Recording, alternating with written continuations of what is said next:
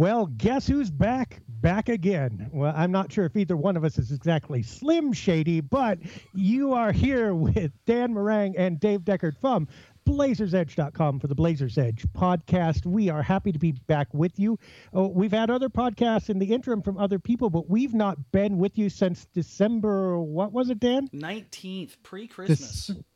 December 19th, which seems like an eternity ago now.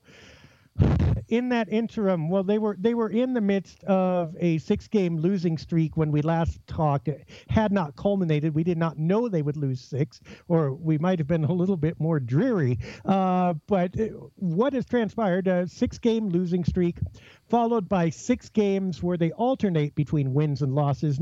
They're kind of off the schneid, but they're not really back on the bike yet. They keep winning one and losing one. The cumulative record, though, Dan, 13 losses in their last 17 games. What in the world is going on? And the thing is, of those 4 wins, you're talking about wins against the Kings, the Timber Kitties, the Lakers, and the one, I guess, decent game in that, which we kind of hope would spur them forward, which led to the 6-game losing streak, was against the Thunder.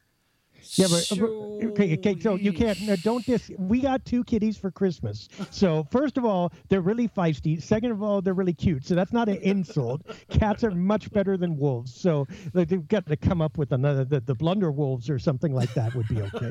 But anyway, yeah, go right ahead. The big win, the comeback win. Now, mind you, that was. That was at home, unexpected, Oklahoma City, great moment. As you said, everybody was going to turn the corner. The Blazers are back, and now they're back losing. We've established that this is really bleak. Damian Lillard's injury is part of it, obviously. What else is going on? There was a lot has transpired. I mean, it doesn't seem like, 17 games really was kind of how long we've been out of this for the last couple of weeks, and a lot has happened. I mean, you've got Damian Lillard going down, CJ McCollum taking the role of leader, both as the floor general and the leading scorer. You've got guys that are stepping up. You've got a complete defensive overhaul, and then you come back and you get Damian Lillard back, and you're not quite sure what's going to happen. You had discussions about, is the team better without Damian Lillard? Here's, shortcut to the answer, no. But a lot of things have transpired in these last 3 weeks that had we brought this up in, September, October, you would have thought we were crazy. Well, we did bring this up in September, October. We dropped this up in June and July that this team was headed for a reckoning. But yeah, okay. I'll take a swing then if you're not going to. I mean, the defense, different, better, still not adequate. They're not defending people. They actually managed to hold some people under 100. I'll give them that. Dallas, yay. I mean, congratulations. You kept the Mavericks from scoring. Memphis, also, yay, injured. I think they got a little assist from rosters in that sense. Toronto, keeping them to 95 was probably pretty good, but they can't stop anybody. The offense, the primary thing was against Detroit last night. Scored 124 points in double overtime against the Pistons, who are not scorers, and still lost. The offense could not go much better, and they still lost.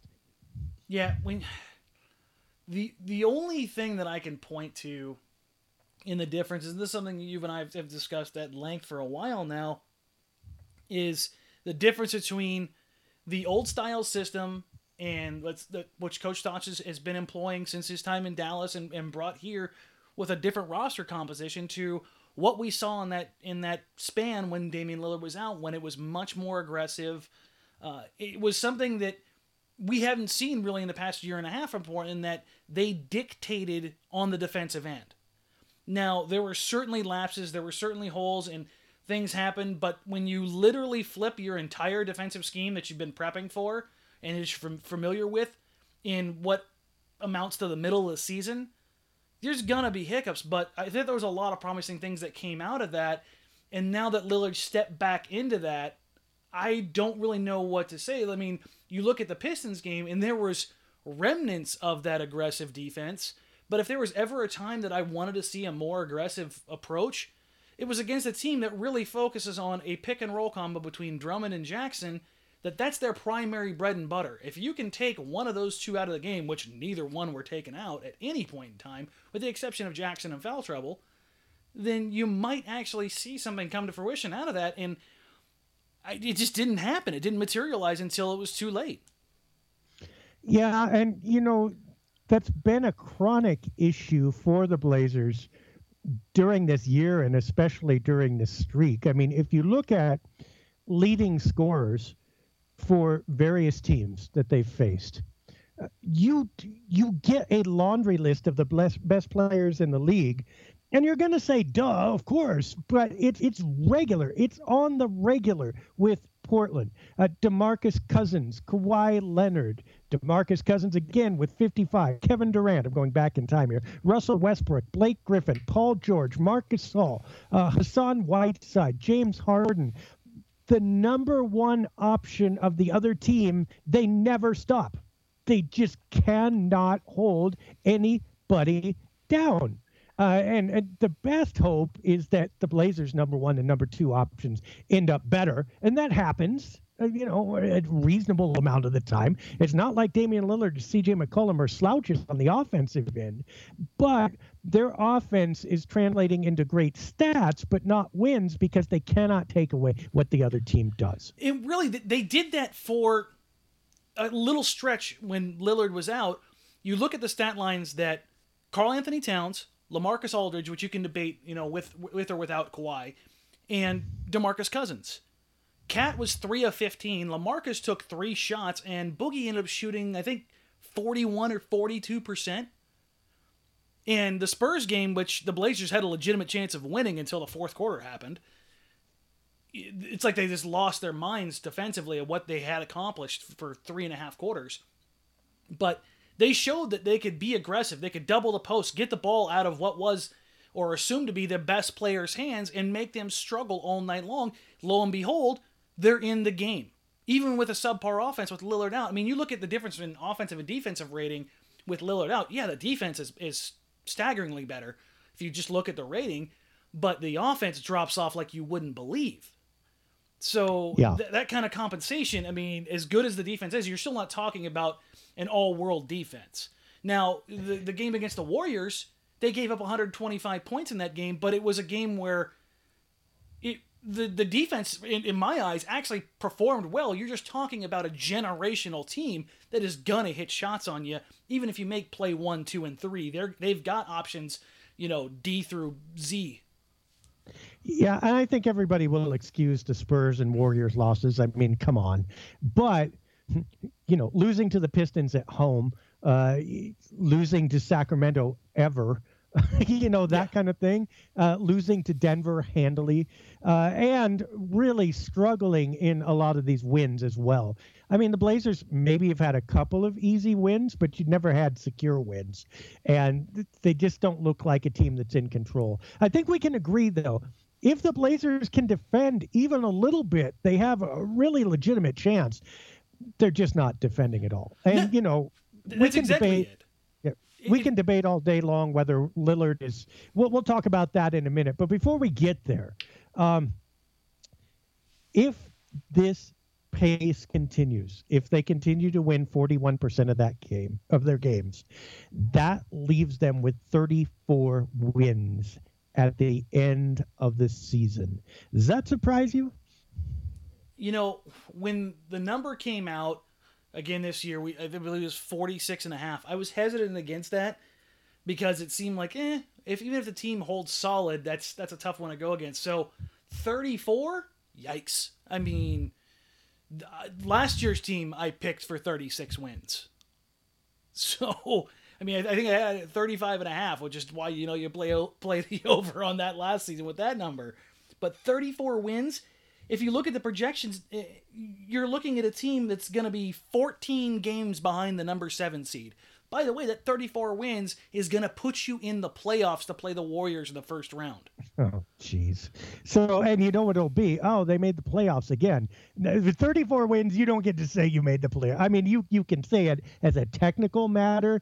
Like, yeah, I was on Star Trek. I was an extra in a red shirt and got shot in second 2. It's like in frame 2 of this, I died by phaser. But I guess you can claim to be in Star Trek, but you were no William Shatner. But I mean, if you're the Trailblazers here, you have to legitimately worry even if you get on a run and get things going. The Kings, the Nuggets, the Pelicans, and the Lakers are all within shouting distance right now, within a game or two. Yeah, and the problem is not the number of the seed. I mean, 8 is a little disappointing, but hey, it is the playoffs.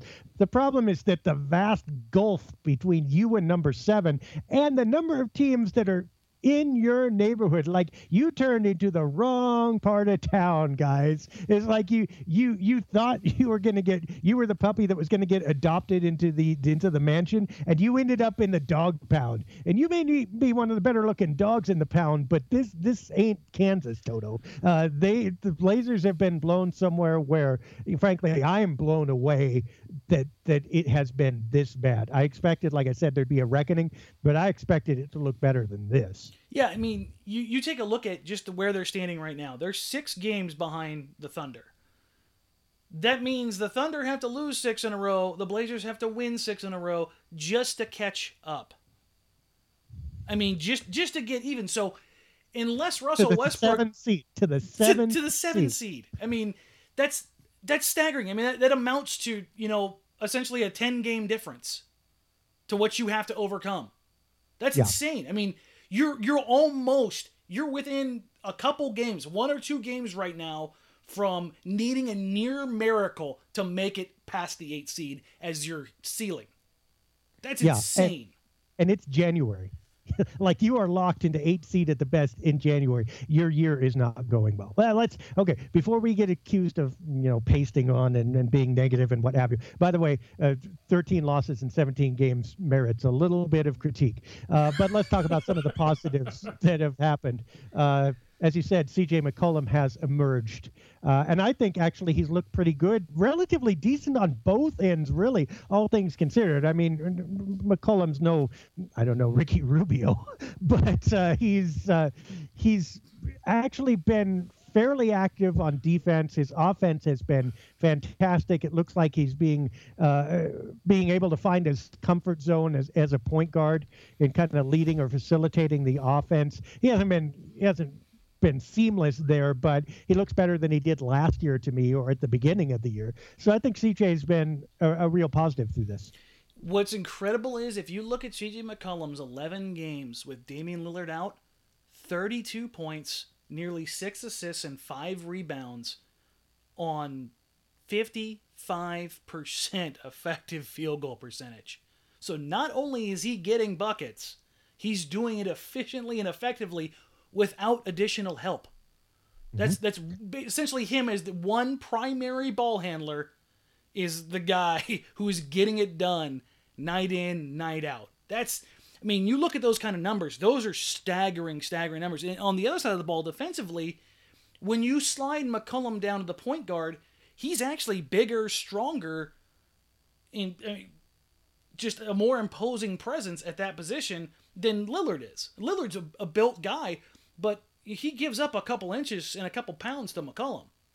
So by doing so, you get a little more size, a little more length, and then you throw in that Alan Crabb now is sliding at the 2, who's bigger than McCollum and gives you more length, more athleticism, a little more defensive acumen, and all of a sudden the Blazers starting lineup looks like a very athletic and longer lineup when you throw in Aminu, Harkless, and Plumlee. Every one of those guys is active. Every one of those guys can get after it on the defensive end, and I think that translated when you saw the switch in scheme. So I think judging Lillard on that is a little unfair, because I think if you put Lillard in the position that McCollum was in with Crabb alongside him, I think you'd see a lot of the same. But here's the judgment on Lillard that I think works. And let's leave the defense alone for a minute, although I do think CJ is better. But look, as you said, CJ scoring incredibly efficiently and putting in 32 points a game. He is very talented, and so is Damian Lillard. I mean, if you put Al-Farouq Aminu or Alan Crabb or anyone else in that position, it would not happen the way it is happening for those two. But I think you can say that what Lillard is doing is a product of his position and role on the team, in addition to being a product of his talent. In other words, the green light is huge. He knows the offense is his to do with what he wants. That allows him to score a lot. When you put a talented CJ McCollum in that position, he can also score a lot. That does not diminish either one of their talents, but it may mean that what Lillard is doing is not quite as singular in that aggregate scoring aspect as we might have otherwise assumed. Yeah, I mean, right now McCollum has more 30-point games this season than he had all of his career so far. He's got 9 30-point games compared to 8, which is essentially saying he has 9 30-point games this year, 8 30-point games last year. But we're essentially halfway into the season now, and he's already at, broken that level. So that shows you the level of scoring that McCollum has kind of taken to. Right. And to be fair, I mean, look, this is kind of the Russell Westbrook argument a little bit, in that people know that Russ is fantastic. People ask, can Russ play on a team with a bunch of other talented players where he has to moderate his offense and still be just as effective? I think it's fair to ask that about Lillard as well. I mean, is he that kind of championship caliber player in addition to being a obviously all-star scorer? And I think McCollum's scoring streak when Lillard was out does reflect that maybe there's a lot of scoring going on that is, I don't want to say replaceable, but at least the Blazers can compensate for it if Lillard isn't doing it.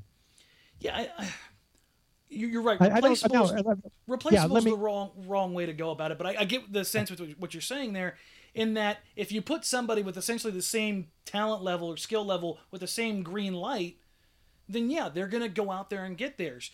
To me, the most impressive thing about this is that McCollum was doing this by himself without the aid of that other guy who's make or break, however you want to decide it, on the same level offensively, and yet still doing it at a more effective and efficient level than Lillard was. I think that's, I don't say that as a negative towards Lillard. I just think it's impressive what McCollum has accomplished without Lillard on the floor. Right. And someone will say, well, Dave, you just talked about the offense not being as good with Lillard, the team offense not being as good with Lillard out. Yes, granted, nobody's saying this is a championship team. No. Nobody's saying that they have the players around them. We're just saying, looking through the lens through which we're forced to look because of this roster, Lillard, what he does, McCollum can also do. And Lillard is, again, not replaceable, but that scoring can be compensated for. Now, let's talk about those other guys. Alan Crabb, we complained about him last time we talked, disappearing. He disappears every once in a while still, but he had a fantastic game, career high against Detroit, 12 of 15 shooting, 30 points. What did you see from Crabb that you liked last night? Last night in particular was what I had hoped to see from Crabb when Lillard went down. Was a guy who was going to come in, zero hesitation, take the shots he needed to take, from mid-range, coming off the curls, coming off the down screens, working off the pick and roll, which last night was the best I've ever seen him in that aspect. He caught off a curl, put the ball on the floor, and finished with his left hand. I mean, there was plenty of people on Blazers Twitter last night who were just kind of wide-eyed about that. Like, I've never seen that from him before. That's a nice little wrinkle to the game. And that's the kind of level that, I think a lot of people, when they saw that last night, like, that's what Alan Crabb got paid for this offseason. Was not necessarily 30 points, but taking the shots he needs to take in rhythm, zero hesitation, pure shooter, get buckets. I mean, that's what they were looking at. Is the lack of that happening all the time? Is that more Crabb, or is that role? I think a little bit of both. I think Crabb's one of those guys where, I hesitate to say this more, he's kind of like Nick Batum, where if that first shot goes, he could be in for a good night. But I think he's one of those guys where his confidence can wane a little bit every now and then, and that can come back to bite him. But you saw it last night where he gets rolling, man. He is as pure a shooter as you can find. It's absolutely insane. So, again, a little bit of both there, but really, he's kind of grown over the last couple of weeks. When Dame first went down, there were a couple games where you're getting 35, 36 minutes from Crabbe, and he's giving you 8, 9, 10, 11 points. You can't be out there and be essentially the clear number 2 option on the floor with Lillard out and get 8, 9, 10, 11 points. I mean, is anybody else, popping up in your head as the legit go-to option when he's starting at the 2 over anyone else? I mean, Harkless is a nice player and all, but I still think even with Dame out, he's better suited to that number 3, number 4 guy, whereas Crabbe's the guy that needs to step in there and be that guy that gets you that 15, 18 points a night with Lillard out, right? Yeah, I mean, there is nobody else. And I know Mo has good games. I'm very appreciative of what he does. I know Aminu looks more comfortable in the offense. Mason Plumlee's becoming a hub of the offense with his passing and et cetera, et cetera. There is no one else who can be that second scorer.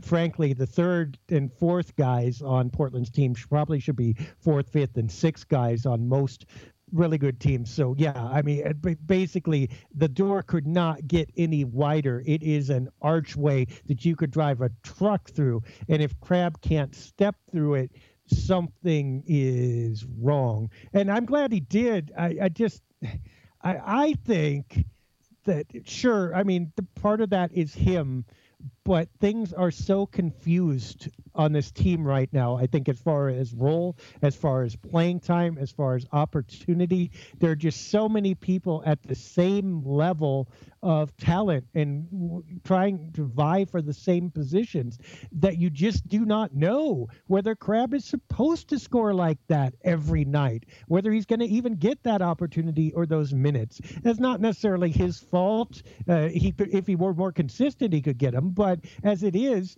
I mean, why not Evan Turner? Why not have CJ and Dame just take all the shots? There are no really good answers to that, and no really good defined thing for Crabbe where you say, look, we need your 18 every night or we lose, so go get them. And I think until that emerges, I think he'll have a hard time being everything he's supposed to be.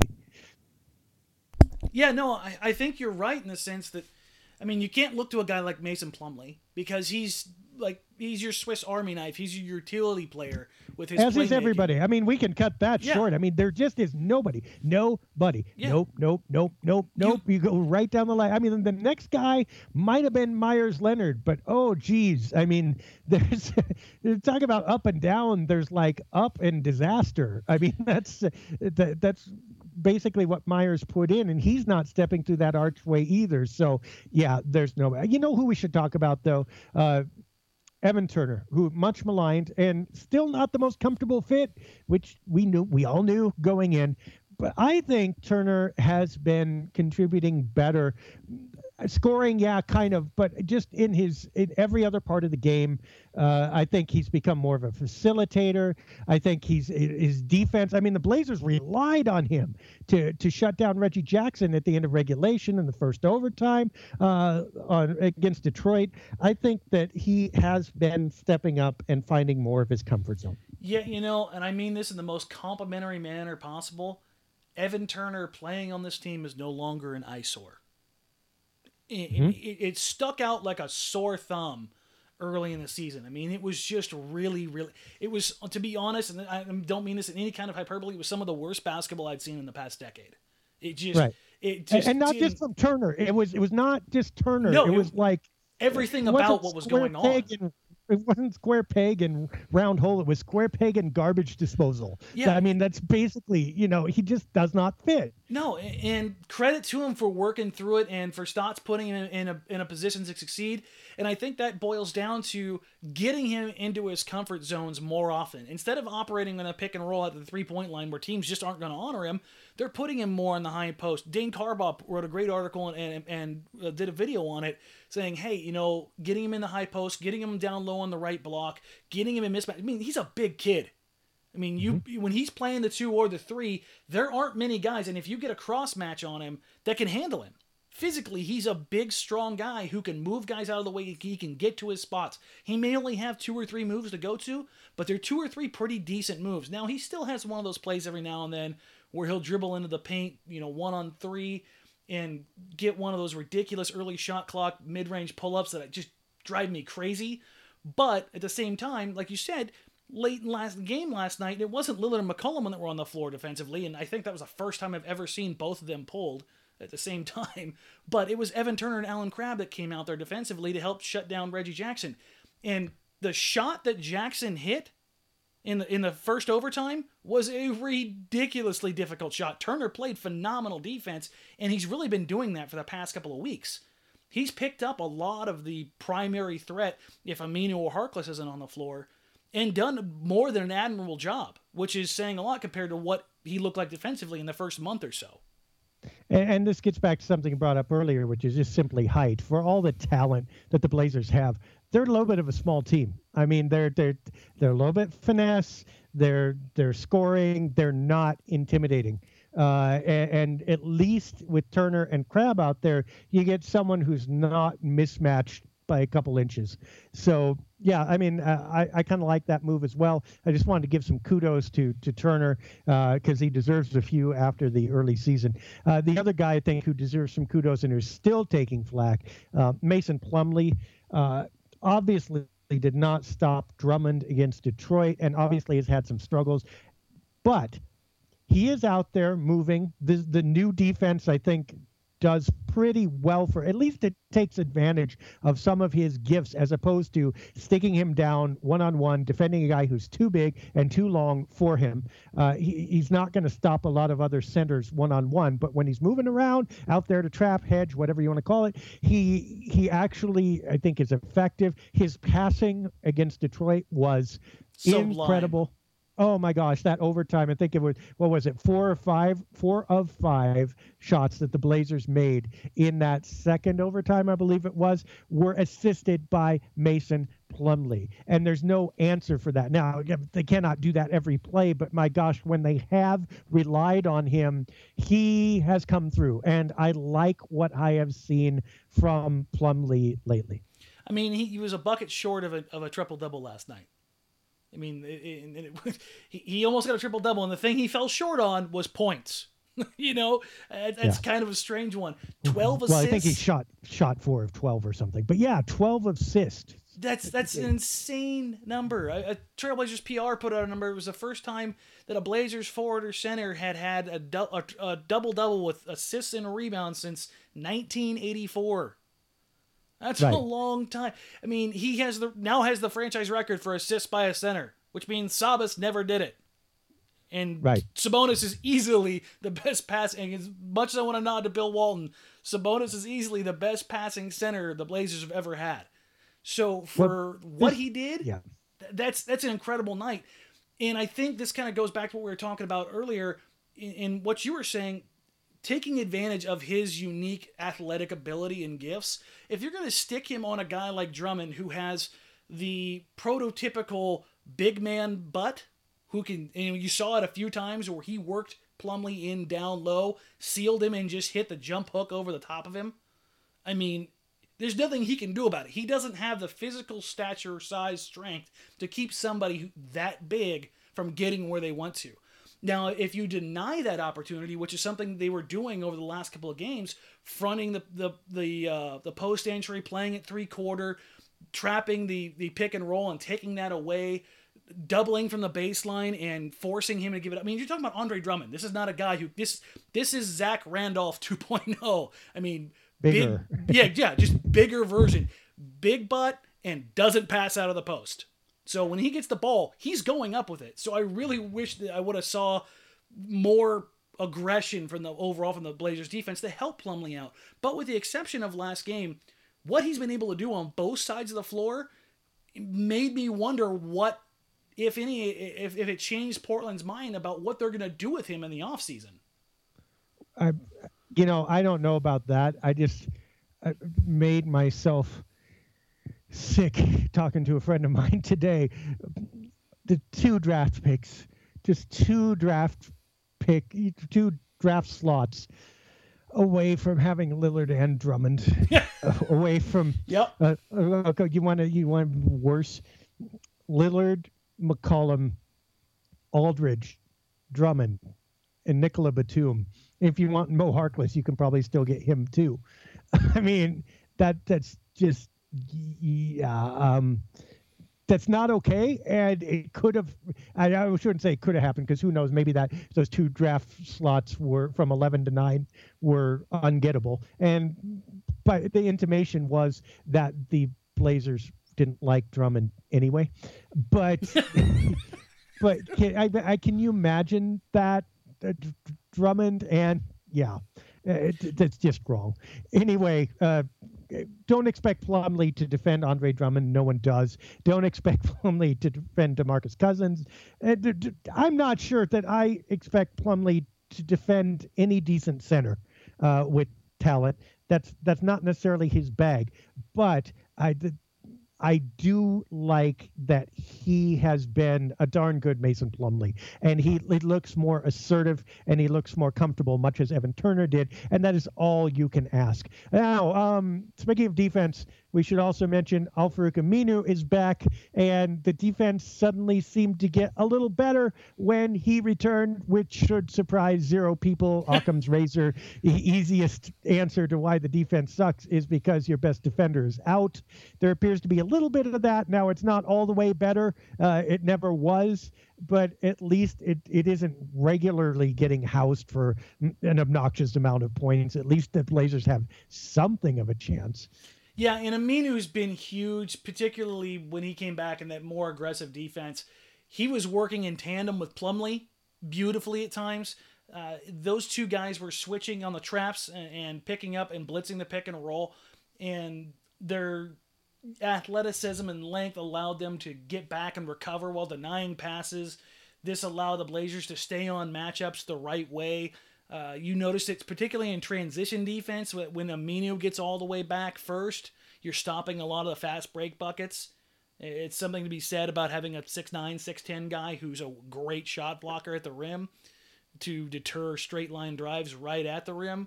So, like you said, it's not exactly a surprise that, insert the Blazers' best defensive player in Eureka, their defense gets better. Yeah.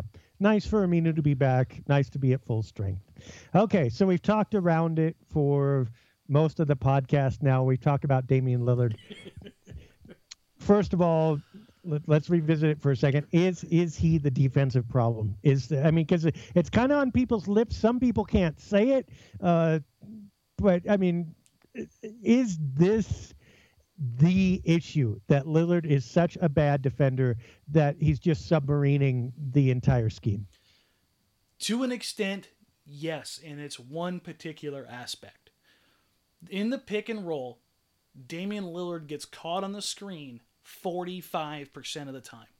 That's in essence saying that every time a team runs a pick and roll on him, they are now getting 50% picks on Lillard where he's taken out of the play by the pick man. Contrast that with CJ McCollum, 30%. That's a staggering difference. And you know what you do? If you don't get him on the first one, you cut him back, you reverse it, and get him on the back one. And probability says if there's a 1 in 2 chance and you do it twice, it's going to happen at least once. And I don't understand. And by the way, this has been kind of an issue with Portland guards from time immemorial.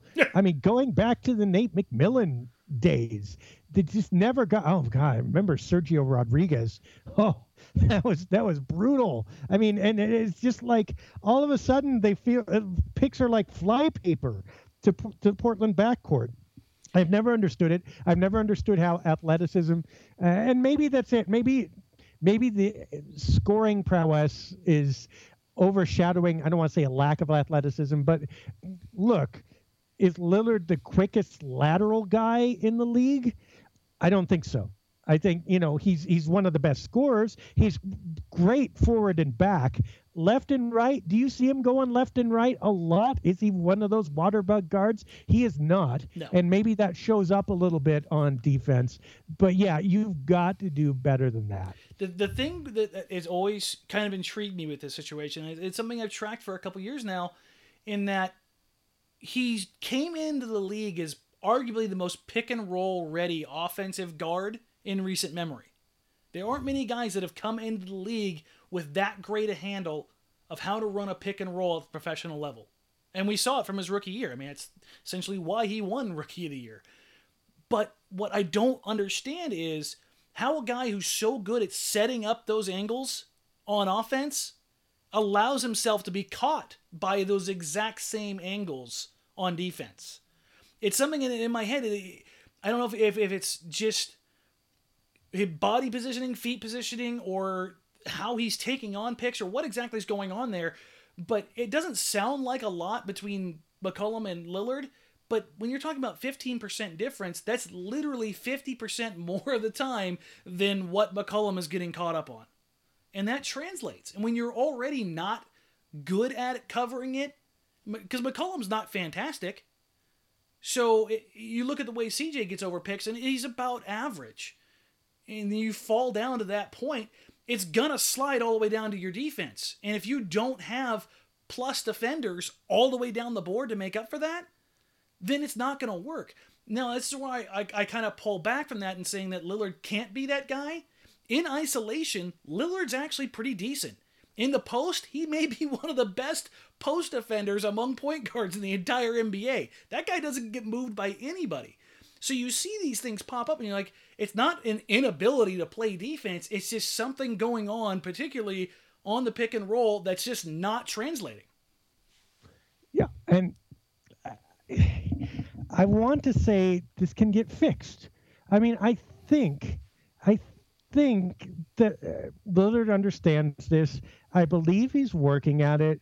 I believe he knows that this might well be the difference between a nice career and a championship career. At the same time, it just doesn't seem like there's a lot of positive feedback where, this starts happening right and it translates into wins, or this starts happening right and it translates into attention, kudos, whatever it is. And frankly, he's already got most of everything else. So it's hard to see where there's an easy way out of this, considering he can have an entire career in which he is feted as one of one of this franchise's best players, if not the best player, and one of the best. He'll make the Hall of Fame without ever having been forced to get around a screen. And I worry about that. Now let's talk about this. A lot of the trade talk surrounding the Blazers has involved everybody but Lillard. Should Damian Lillard be included in that for the right player? Understanding nobody's going to give him away, but for the right player, would you consider moving him? Considering what we've talked about with defense, considering CJ McCollum scoring 30 a game without him, considering Allen Crabbe not exactly emerging, but at least having the potential to, would you revolt if the Blazers traded Lillard? If you're talking upper pantheon, top 5 player in the league, no. Which is what we do. That's obviously what we're saying. Yeah. We're not trading him for Paul Millsap. I mean, we're not, or anybody of that ilk. And by the way, I like Paul Millsap very much, but no, we're talking big time players. If we're talking grand scheme of things, do I think it would happen? No. Do I think you should entertain if those kind of offers on the table? Absolutely. I've maintained and have been, burned at the stake for saying I've never thought that McCollum-Lillard backcourt would work out in the long haul. And it's for the exact reasons we're discussing right now. I love both of these guys as players. As just pure entertainment value, there aren't many guys more entertaining in the league than the way these two play offense. But you're seeing it materialize defensively that there's a shortcoming. You talked about how the team is small, a little bit finesse. Well, look around the league, and the only way you're winning with finesse is if you have, 4 otherworldly finesse players, like the Warriors, or you play with some finesse and a whole lot of power like the Cavs with LeBron James. I mean, that's really, you have to have one of these guys that is either so transcendent offensively, and you've got a ton of them, or you have to have somebody that can just overpower a team, and neither one of those guys are capable of doing that as of yet on either side of the floor. So if you're talking about pairing McCollum with, a Boogie Cousins or a Paul George or a Jimmy Butler or any of these guys that are considered the, cream of the crop at their position and in the right age range, I think you have to at least entertain that offer and that idea. Now, as far as whether or not will it happen, no, not in a million years. I don't think Damian Lillard will ever be traded, with a caveat, under his current contract. He means too much to the organization from not just the points, rebounds, assists, and the box score, but the marketability, the recognition, the goodwill he's built, the foundation that he has here in Portland. I don't think that you can overlook that in any way, shape, matter, or form. Yeah, I mean, I don't see any way this management trades him other than, as you say, reaching the end of the contract. So it's probably a moot point. But I think it's worth saying that those words have not been spoken in Portland much, and It's starting to be more acceptable to at least consider it. Now let's finish up with some minor things that happened in the interim. Festus Gate. C.J. McCollum told him to hush when he was giving motivational speeches. I read this as just kind of unwritten rule of the locker room that if you're not playing, you don't get to critique. You can help, but there's a fine line between helping and lecturing, and maybe Festus crossed it. Festus is also brand new. And if you're talking about effort and he's not on the floor, then you don't have a leg to stand on, so to speak. But do you see any more to it than that, or is just one of those things? It's just one of those things, but honestly, I was surprised when I heard the names involved. Festus and CJ.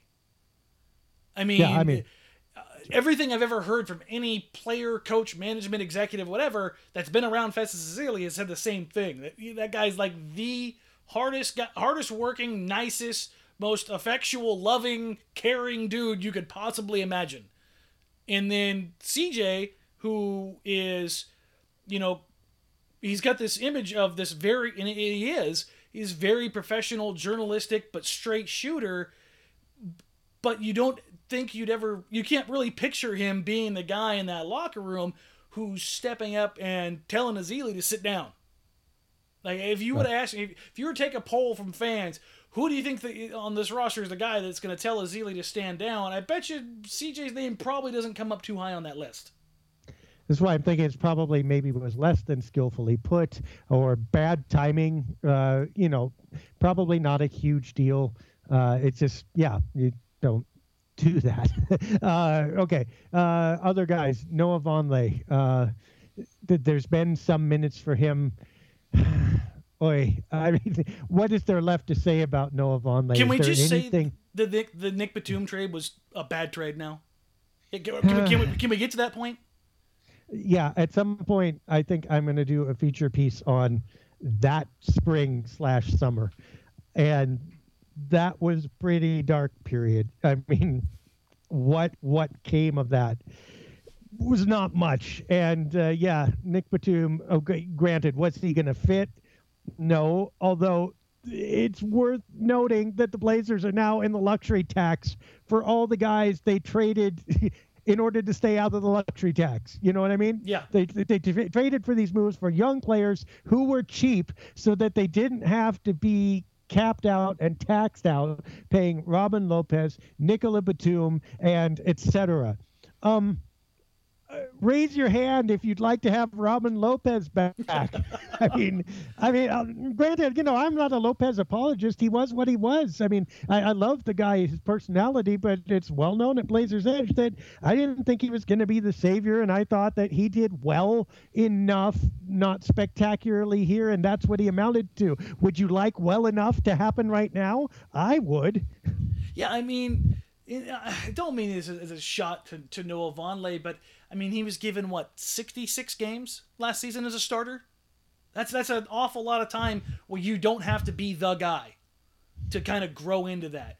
And then he disappeared when he was pulled from the rotation and didn't really show anything more. Summer League, he struggled, and then early season this year, he had a couple games where there was a bit of a revelation. He was scoring, he was rebounding, he showed that nice little baby hook shot, and then he disappeared again. And now, really, the only time he's getting on the floor is in that late second quarter when the second unit's kind of rotating in and out, and Aminu or Harkless isn't on the floor, and he's out there with Myers Leonard, Evan Turner, McCollum, Crabbe, this lineup that they put together, and it's one of those things where you're not really aware that he's out there. He's working hard. He's trying to get rebounds.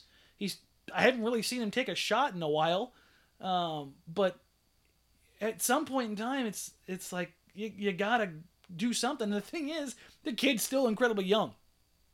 He's been in the league, a couple years now, and he's still. I think he just turned 22. So I mean, there's time for him, but I don't know if it's going to end up being here. Yeah, I mean, yes, there's time for him. There's time for Myers Leonard too. How many? Okay, the Blazers have got time, but it's becoming a more precious commodity with this contract obligation overall for the roster and for their star guards. Damian Lillard, it's too soon to say he's running out of time, but that clock is ticking, not exactly on his career, but his tenure in Portland and his ability to make the most of his prime years. That starts now. You can't wait 5 years for Noah Vonleh, especially since he's not given any indication that he's worth waiting for. I mean, I'm sorry, but it just hasn't been happening for him, nor Leonard consistently, nor everybody at that bottom of the roster you just cannot depend on. And the one thing you need is somebody to depend on here. And the Blazers don't have it. Yeah, no, I mean, you look at what you're getting from those guys, and it's really hit or miss. And you touched on it perfectly. In that Lillard and McCollum, they're entering their prime years. The next 3.5, 4 years are the peak years physically for these guys in the NBA. So it's one of those things where it needs to happen now. There's no time to wait. The building years are we're supposed to be 2 years ago, 3 years ago. If you're looking at Lillard and McCollum, that was the foundational build that you're trying to get to capitalize on what these guys can give you year in, year out. So yeah, waiting on that clock, not something the Blazers can do right now. Yeah, I mean, and yeah, are they still rebuilding? Of course they are. But the point being, they need to rebuild. They can't not rebuild. They can't wait.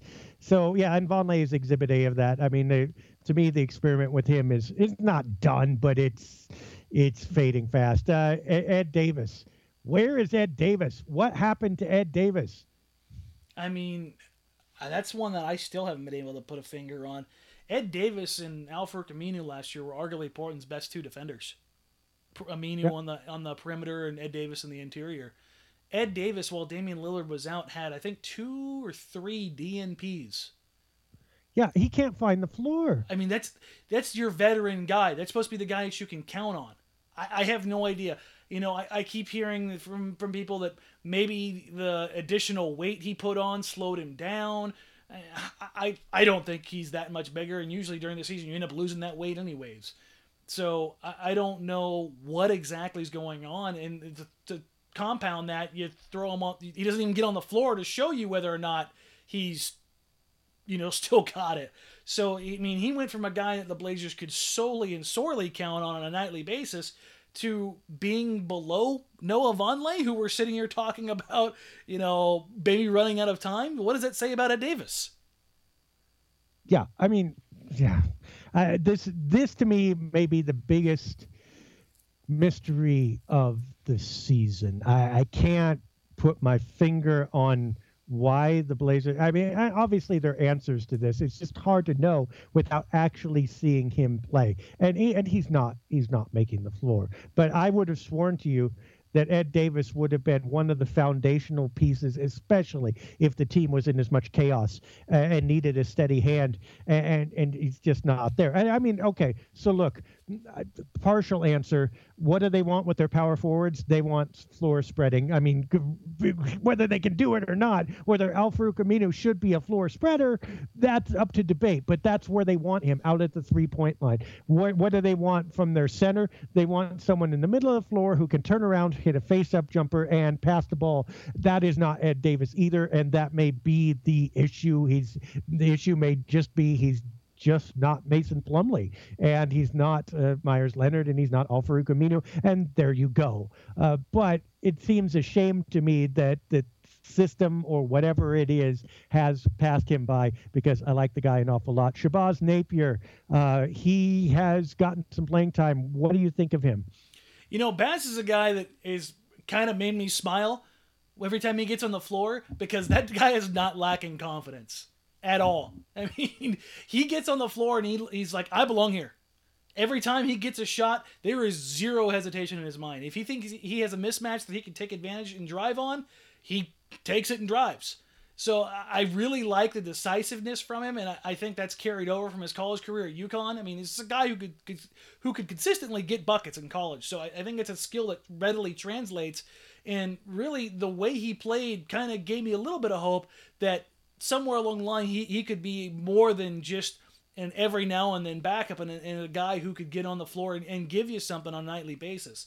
I don't see him as the Blazers' answer to J.J. Barea or Nate Robinson, you know, one of those little spark plugs that comes off the bench that can get you a ton of points. But I think on a night-to-night basis, I think he's a guy that could maybe do some things for you that could be good for the team in the long run.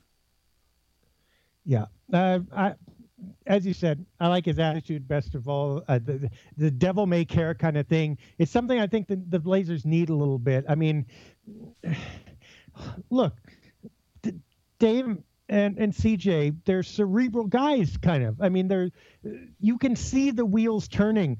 I mean, and Dame gets his moments where he's just balling out there and he's on a roll. That's fantastic, but sometimes I think they think too much. Like there's a weight on their shoulders. Alan Crabb feels like he's looking over his shoulder, as does Meyers Leonard.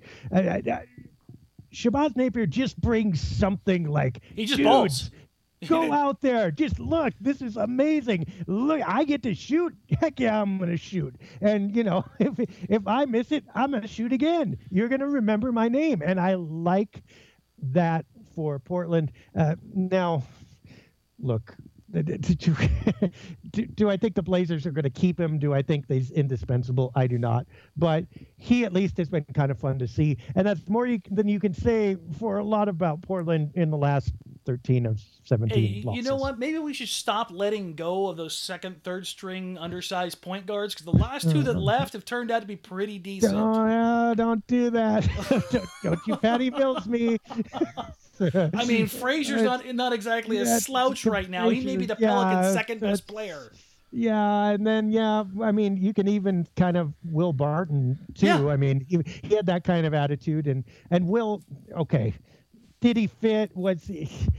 I don't care. He was just fun to watch. But yeah, that doesn't matter. It's like, would I like Will Barton back? You bet I would like Will Barton back. Because you know what? You wouldn't have any bench scoring issues if you had Will Barton back. It's just like, okay, one of the guards is checking out, send Will in, because he's just going to shoot it. He's just going to score. And Blazers could use a little of that too.